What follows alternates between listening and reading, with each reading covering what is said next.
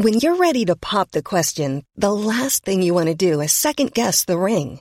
At BlueNile.com, you can design a one-of-a-kind ring with the ease and convenience of shopping online. Choose your diamond and setting. When you find the one, you'll get it delivered right to your door. Go to BlueNile.com and use promo code LISTEN to get $50 off your purchase of $500 or more. That's code LISTEN at BlueNile.com for $50 off your purchase. BlueNile.com, code LISTEN. Mom deserves the best, and there's no better place to shop for Mother's Day than Whole Foods Market. They're your destination for unbeatable savings, from premium gifts to show-stopping flowers and irresistible desserts. Start by saving 33% with Prime on all body care and candles. Then get a 15-stem bunch of tulips for just $9.99 each with Prime. Round out Mom's menu with festive rosé, irresistible berry chantilly cake, and more special treats. Come celebrate Mother's Day at Whole Foods Market. Thanks for your support on Patreon, Ian Perkins. Ian contracted the plague while in service to Bernhard of Saxe-Weimar, but he recovered. However, Bernhard of Saxe-Weimar caught the plague from Ian, and Bernhard was less fortunate. Great job, Ian. This, of course, is all a lie, but if you would like me to lie about you, you know where to go. Patreon.com/when diplomacy fails.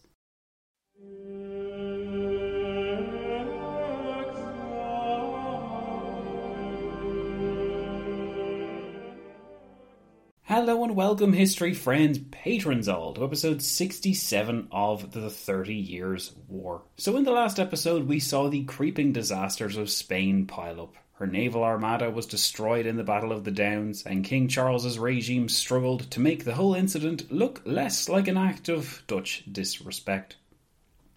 Of course, the reality was the Dutch were playing for keeps, and they were not about to allow a troubled British king to restrict their freedom of action. As the Dutch laid in the hammer blows, we learned that affairs closer to home in Spain were also not looking good. The Catalonian situation in particular had deteriorated over 1639-40, aggravated by Olivares' insistence on raising and quartering an army in the problematic province. Since it was on the southwest border of France, Catalonia was too strategically important to ignore, but Olivares' policy towards it gave a new meaning to the term heavy-handed, to the serious detriment of Spanish security. The eruption of revolution in Catalonia in July 1640 and in Portugal in December of that year would dramatically alter Spain's remaining years of the 30 Years' War, as well as its conflict against the French. In this episode, though, we're going to put a pin in the Spanish story. We're going to focus again on Germany. Remember Germany? Specifically along the Rhine, where Bernhard of Saxe-Weimar commanded, and in the Empire itself, where Emperor Ferdinand III faced new opposition from his vassals. The interconnected nature of the two Habsburg branches meant that problems in one family quickly bled into a weakness in the other. Now that Vienna couldn't access the full power of Spain, Ferdinand was quickly coming to realise that the mission of defeating the newly empowered Franco-Swedish-Dutch alliance was too tall an order for him. In the meantime, the sheer impact of more than 20 years of war on the German countryside and its rulers was felt, as famine, plague and depravity took their terrible toll, and took with it a surprising casualty. Without any further ado then, I'll now take you to spring 1639, where Bernhard of Saxe-Weimar seemed triumphant and contented after his earlier seizure of the fortress town of Breisach in Alsace. The question for Cardinal Richelieu, though, was one of loyalty. Could Bernhard be trusted, or was the wily commander seeking to go into business for himself? Let's find out.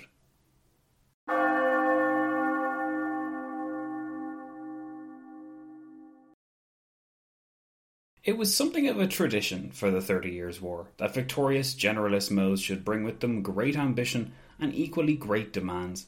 Wallenstein had absorbed the duchies of Friedland and Mecklenburg.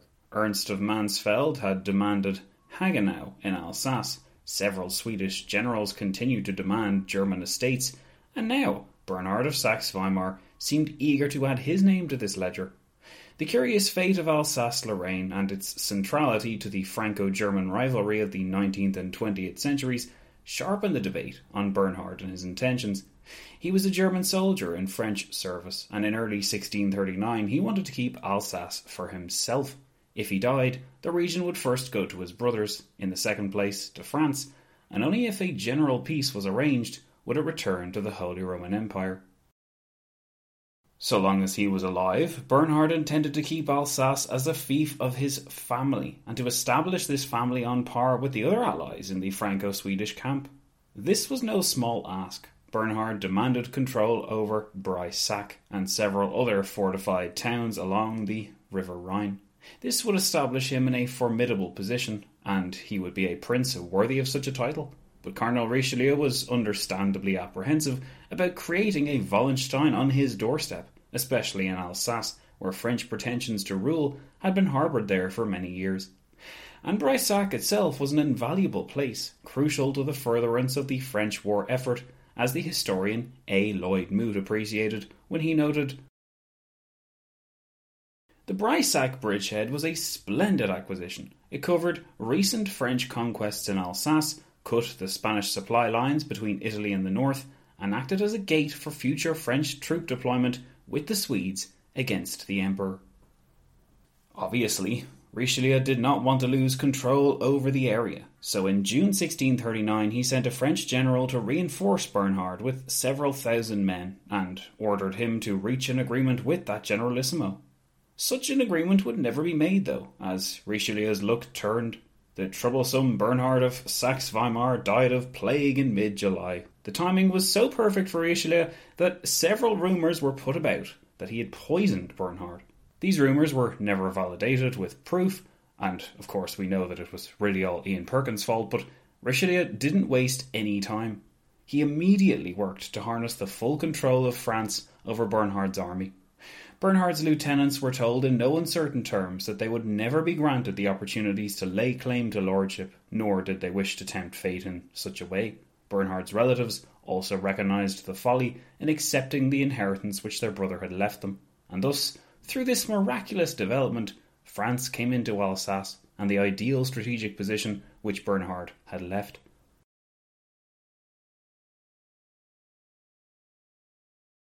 A Latin pamphlet at the time proclaimed that "untimely and premature death, for such was the decision of God, commanded the hastening foot to stay in the midst of its victorious race, and marked out the limit to his further ambition." That a figure as dramatic and controversial as Bernhard of Saxe-Weimar could be felled by something as apparently boring, let's be honest, as a bout of plague, underlines an important fact about the state of Germany by the late 1630s. The countryside was devastated after 2 decades of war, and with the destruction, the harvest failed, starvation followed, and disease was empowered like never before. The passage of armies and marauding bands into the same towns or patches of land over and over again had bled the countryside dry in many areas. Law and order broke down, and the word of the soldier instead became law. What harvests there were to collect was stolen by bands of men, the crops were eaten in their rawest form by desperate people, or they were just trampled underfoot in the fields. It was impossible for good forage to be found for the horses, because people in the most deprived areas dug up the grass seeds and ate them. Fugitives who had been left on the gallows were said to have been cut down and their bodies eaten by desperate citizens. In one town, a pastor recorded seeing a crazed woman gnawing on the flesh of a horse, joined by an equally crazed dog and several birds. Cats, dogs, and rats were supposedly sold at the market in Worms, so desperate had the food shortages become. People ate whatever they could find, including acorns, saddles, and even each other. Stories of abject terror concerning roaming bands of cannibals did the rounds in several refugee camps along the River Main, where it was said that criminals had developed a method for exhuming the newly buried dead and selling their corpses as food. Some of the more depraved tales were surely fabricated, but there could be no denying that desperation and despair drove many to horrendous extremes. Compounding the misery was the reaction of the peasantry, who engaged in desperate revolts against their authorities. Along the Rhine, where the situation was most desperate, peasants armed themselves and withdrew into the hills.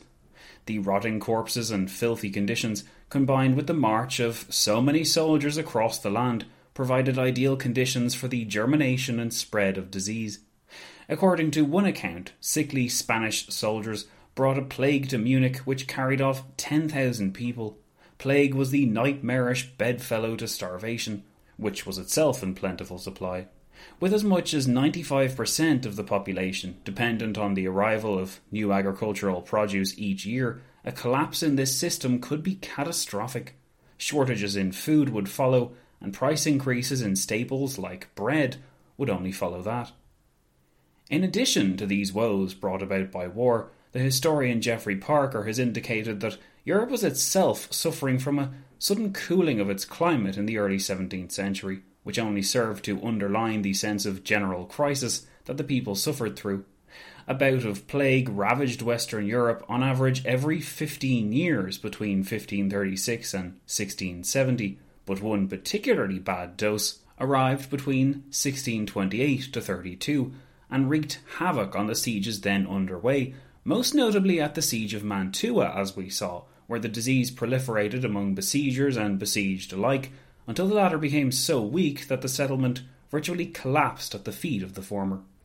There was little that even the physicians of the time could do to contain these epidemics. Doctors were notoriously ineffective, and a remarkably small proportion of them even existed, but services accessible mostly to the wealthiest only. And at the heart of these humanitarian disasters, of course, was the scourge of war.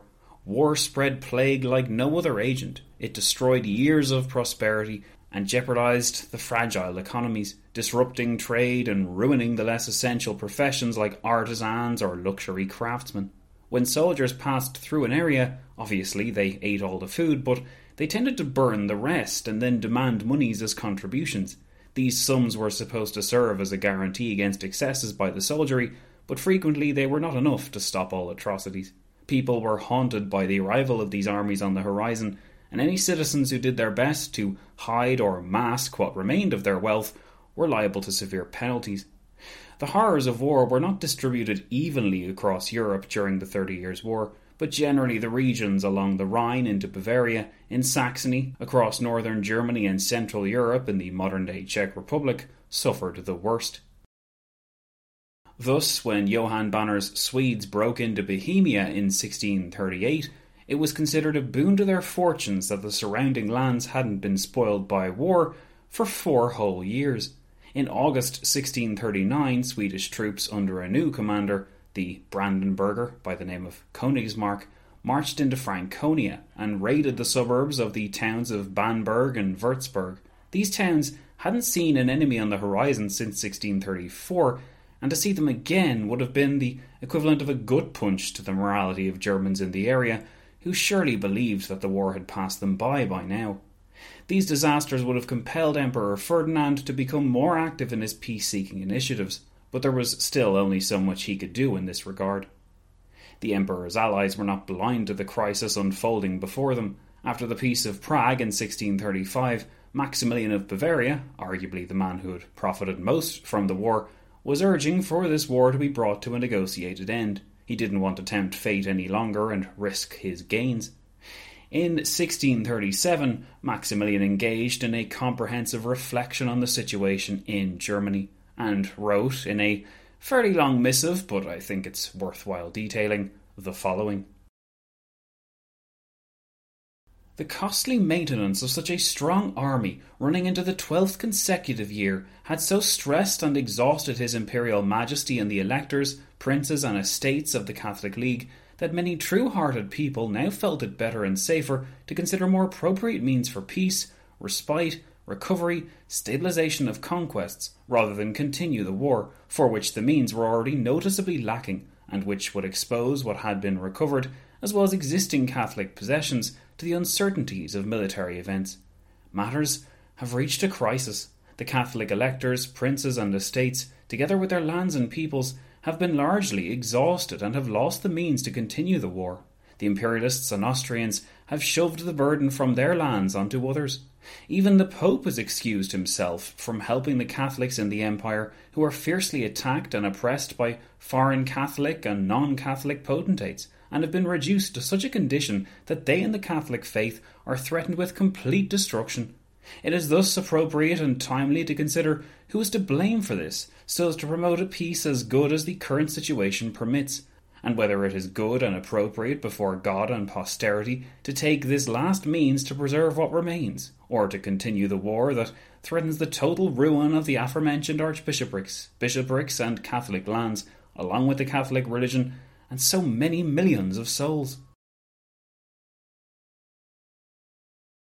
Men hunt men as beasts of prey, in the woods and on the way, wrote Sir Thomas Roe, an English ambassador at the time. In Hesse-Darmstadt, nominally an ally of the Emperor, the region was subject to the full force of the billeting after the triumph of Nordlingen in 1634. So great was the want of resources that ministers in Hesse-Darmstadt recorded losses of 30,000 horses, 100,000 cows and 600,000 sheep, while 10 million thalers in hard currency was also extracted. And the Swedes were no better. As Mainz had 60% of its wealth and 40% of its population sucked dry, while a quarter of the buildings in that city were levelled for good measure. In Württemberg, occupied by Imperial and Bavarian forces after 1634, 75% of the population disappeared. The Westphalian estates and poor subjects have unfortunately been almost entirely exhausted and ruined by the heavy billeting and damaging passage of troops for some time, noted an Imperial observer in March 1636. One of these Westphalian estates, in a region called Balve, felt compelled to write to its overlord, the Elector of Cologne, urging their master to protect them, or else the population in the region would be forced to emigrate, because we have been completely exhausted and ruined by paying the contributions, not to mention the devastating passage of friends and foes and the heavy burden of war. This petition continued with the note that more than half the farms in this district of Balve are now wasteland, and so it has become impossible to continue paying obediently without us all soon being forced to emigrate as beggars. A major cause of the devastation wasn't just the presence of armies, but the size of these armies and their existence all year round, which went against both tradition and, according to the opinions of one pamphlet produced in 1631, common sense. So let's just compare the present war with those of the past that were conducted during the reigns of Emperors Maximilian II and Rudolf II, the pamphlet began, and you can easily see the considerable difference between the warriors of the past and the soldiers of today. And the pamphlet continued, to be brief, you must accept that current military ways are but a shadow of those of the past. Wasn't there a fine universal order in the Holy Roman Empire? If there had to be a war between it and its hereditary and open enemies, it had to be done with the advice and agreement of the electors and estates. Then each Kreis, or imperial circle, was assigned and paid its share of the burden, like a general tax, to support the war effort. No one knew anything about extraordinary contributions, extractions, and similar extortions. Honourable, brave colonels were appointed, who enjoyed a good name and high standing amongst the cavalry and foot soldiers, and these quickly collected brave men together at the muster sites and drove them against the army. It was rare that a regiment was kept together for more than a year, unless it guarded the frontier. We were discharged before the winter, so that the poor country folk weren't burdened with winter quarters. Today you hear nothing but billeting, mustering, contributions, and other exorbitant matters. The colonels are either foreigners or skeevers, swindlers, stonemasons, smiths, and the like, who, once they've collected enough money and property, pack their bags and leave the others to look out for themselves, especially when the campaign starts. Some regions suffered far worse than others from this cycle of billeting, mustering, contributions, and other exorbitant matters.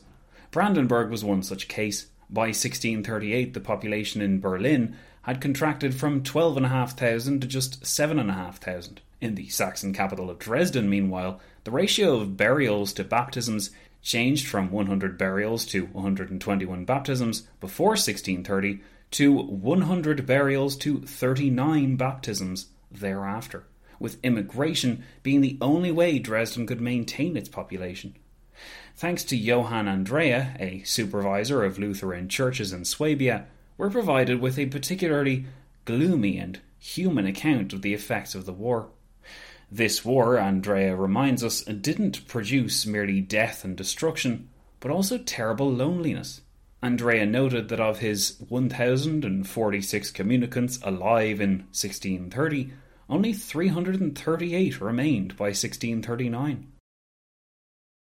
Just in the last 5 years, 518 of them have been killed by various misfortunes, Andrea wrote, detailing the loss of, among others, 5 intimate friends, 20 relatives, and 41 clerical colleagues. I have to weep for them, Andrea wrote, because I remain here so impotent and alone. Out of my whole life I am left with scarcely 15 persons alive with whom I can claim some trace of friendship. Imagine the softest sheets you've ever felt. Now imagine them getting even softer over time. That's what you'll feel with Boll & Branch's organic cotton sheets. In a recent customer survey, 96% replied that Boll & Branch sheets get softer with every wash. Start getting your best night's sleep in these sheets that get softer and softer for years to come. Try their sheets with a 30-night guarantee. Plus, get 15% off your first order at bollandbranch.com. Code BUTTERY. Exclusions apply. See site for details. Mom deserves the best, and there's no better place to shop for Mother's Day than Whole Foods Market. They're your destination for unbeatable savings, from premium gifts to show-stopping flowers and irresistible desserts. Start by saving 33% with Prime on all body care and candles. Then get a 15-stem bunch of tulips for just $9.99 each with Prime. Round out Mom's menu with festive rosé, irresistible berry chantilly cake, and more special treats. Come celebrate Mother's Day at Whole Foods Market. Hey, it's Paige DeSorbo from Giggly Squad. High quality fashion without the price tag. Say hello to Quince. I'm snagging high-end essentials like cozy cashmere sweaters, sleek leather jackets, fine jewelry, and so much more. With Quince being 50 to 80% less than similar brands. And they partner with factories that prioritize safe, ethical, and responsible manufacturing. I love that. Luxury quality within reach. Go to quince.com/style to get free shipping and 365-day returns on your next order. Quince.com/style.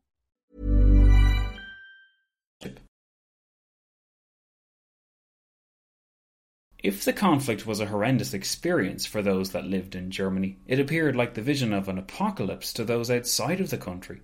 One such foreign visitor was the Earl of Arundel, who was determined to engage in a voyage down the Main River in spring 1636 and wouldn't be told otherwise. The Main flowed west from the Rhine, and it marked the unofficial boundary between North and South Germany. It was this line that Swedish troops retreated over following the disaster at Nordlingen in 1634. Due to the prevalence of conflict in the region, the lands surrounding the Main River were subject to particularly grim trials, and Arundel took it upon himself to record these for his audience back home in England. From Cologne to Frankfurt, all the towns, villages and castles are battered, pillaged and burnt, and every one of our halts we remained on board, every man taking his turn on guard duty. Here we stayed for 4 days until our carriages were prepared for us to continue our journey. There, after passing through a wood, we came to a wretched little village called Newkirken, which we found uninhabited, yet with one house on fire. Here, since it was now late, we were obliged to stay all night, for the nearest town was 4 miles away. But we spent that night walking up and down with carbines in our hands, and listening fearfully to the sound of shots in the woods around us. Early next morning, His Excellency went to inspect the church, and found it had been plundered, and that the pictures and the altar had been desecrated. In the churchyard we saw a dead body, scraped out of the grave, while outside the churchyard we found another dead body. Moreover, we encountered many houses, but found that all were empty. We hurried from this unhappy place, and learnt later that the villagers had fled on account of the plague, and had set that particular house on fire in order to prevent travellers from catching the infection. Arundel's account of this unknown village of Newkirken was by no means unusual, and Arundel was not above taking advantage of the situation, buying the famous Pirkheimer Library for a paltry 350 thalers from its desperate owner, in consideration of the hard times and the difficulty in obtaining food. The Pirkheimer Library was one of Nuremberg's more fabulous stores, containing the collection of the humanistic Renaissance thinker Willibald Pirkheimer, who lived from 1470 to 1530, and its contents must have appeared to the stricken Germans as relics from a bygone age.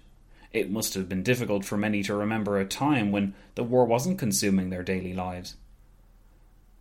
Well over a year has passed, during which I, a pastor, have not been able, in a whole year, to have a dish on my table, wrote the pastor Ludolf from Hesse, adding, anyone who has not themselves seen and endured such a state of affairs will not believe what I set down here for remembrance. There continues to be a shortage of cattle, no pigs, not a goose to be found in the village, and even the road is overgrown with grass, corn, oats, and barley.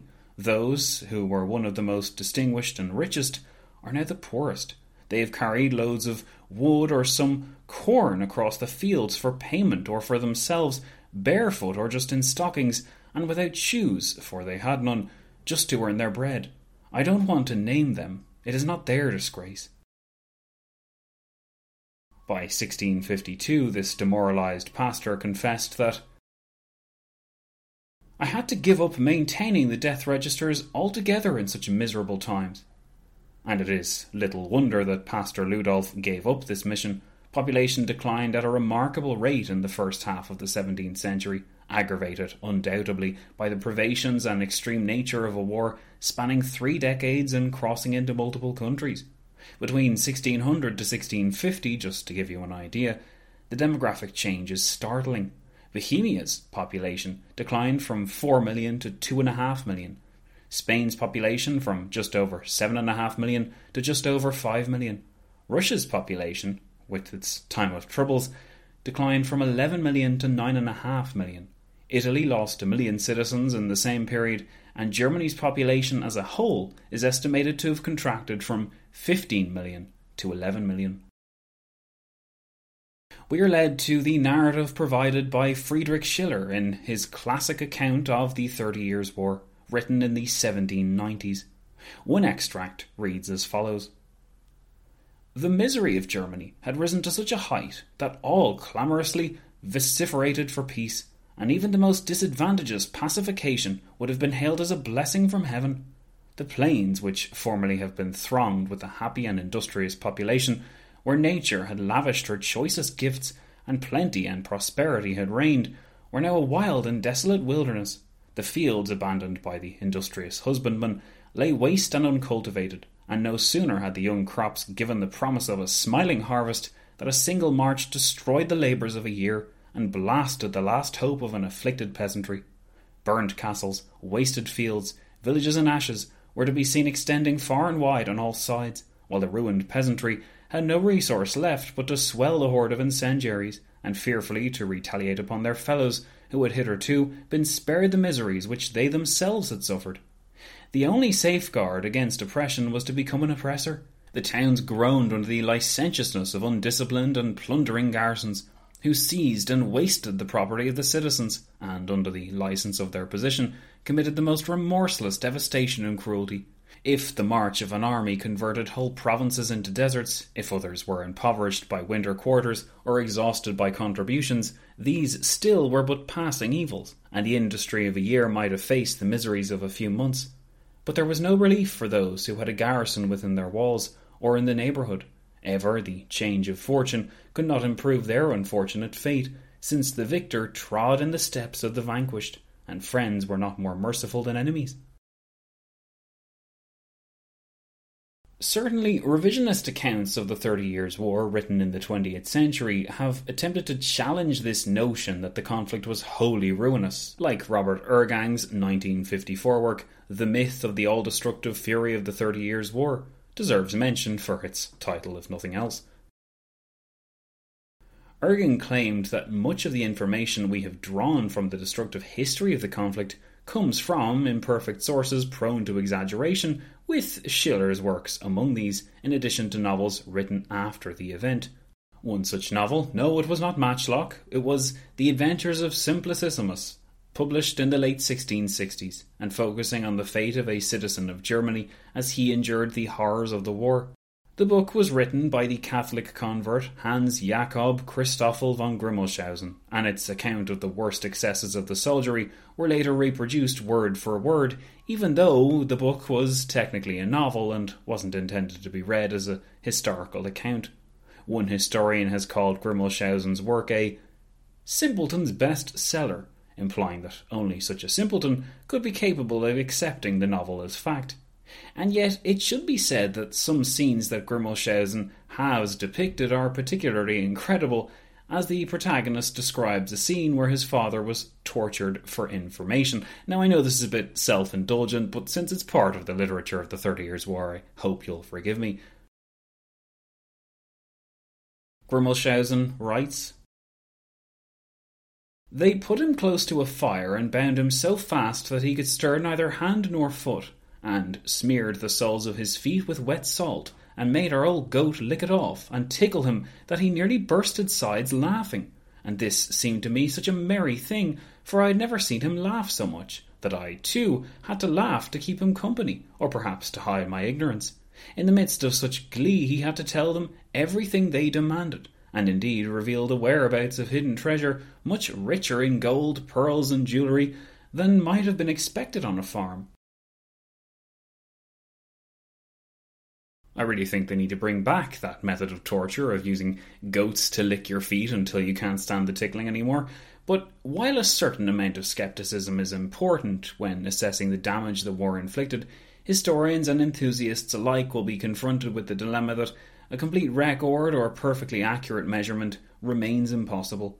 Certainly, earlier estimates that the war destroyed half or even 2/3 of Germany's population has since been replaced with more conservative estimates that place the tally closer to 15 to 20% in the Holy Roman Empire alone, but this was still the equivalent of a drop from 20 million to 16 to 17 million by the war's end, and a significant demographic change would have been the result whatever way the figure is presented.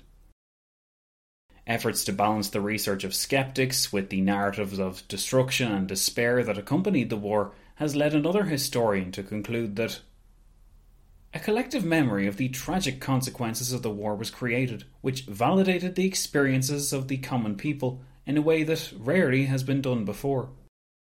The rhetoric of death and destruction was not, therefore, simply a symptom of the war, it became part of the impact of the war. Indeed, a great impact of the 30 Years' War was the scars it left behind on the people of Germany, not just because of the demographic, political and economic transformations which the war brought about, but also because of the narrative these experiences created. You have to remember, the trauma was ingrained in German memory from this conflict like no other event, and only the modern wars of the 20th century could surpass them. All of this, of course, could not be known to Emperor Ferdinand III, but these impacts and consequences were certainly felt to some degree. By spring 1639, he'd been informed of the intentions of the electors to call an imperial diet. The imperial diet was different from the Regensburg diets of previous years, in that this gathering wouldn't be tasked with electing an emperor's successor, but solely with discussing the means by which the war could be brought to an end. You might wonder why Ferdinand didn't try to stop this. Well, the simple answer is that he couldn't. His father might have tried, but his father was no longer around, and the aching continent which had hosted so many battles and too many armies was crying out for peace. Emperor Ferdinand III was no longer strong enough to combat his vassals. The constant draining years of war and ruin had taken their toll. It became increasingly doubtful that a favourable outcome to the war could even be had by force of arms alone. Then, once 1640 dawned, this suspicion was confirmed with the collapse of the Spanish position. The cracks in the Habsburg dynasty were beginning to spread, and they threatened to fracture everything that had been gained before. At the heart of the conflict in the empire, the German countryside creaked, groaned, and prepared itself for yet more disaster. That's enough depressing history for one episode, history friend. So we're going to come back next time with a continuation of the story. I hope you enjoyed this episode, and thanks so much for joining me. Oh, by the way, you should know, it's my birthday pretty soon, and to celebrate being 31, it'd be really nice if you could leave this podcast a review in the usual places. Did you know you can actually leave it a review on Spotify? I'm not sure if that actually makes any difference. It's literally just a star review that you leave, so please do that. But if you're feeling more energetic or appreciative, a actual worded review on iTunes, no, it's not called iTunes, what's it called now? Apple Podcasts or something. That'd be really super as well. Believe me, I do read all of them, so It really makes me happy when I see that you're enjoying the show. Thanks so much for listening, and I'll be seeing you all soon.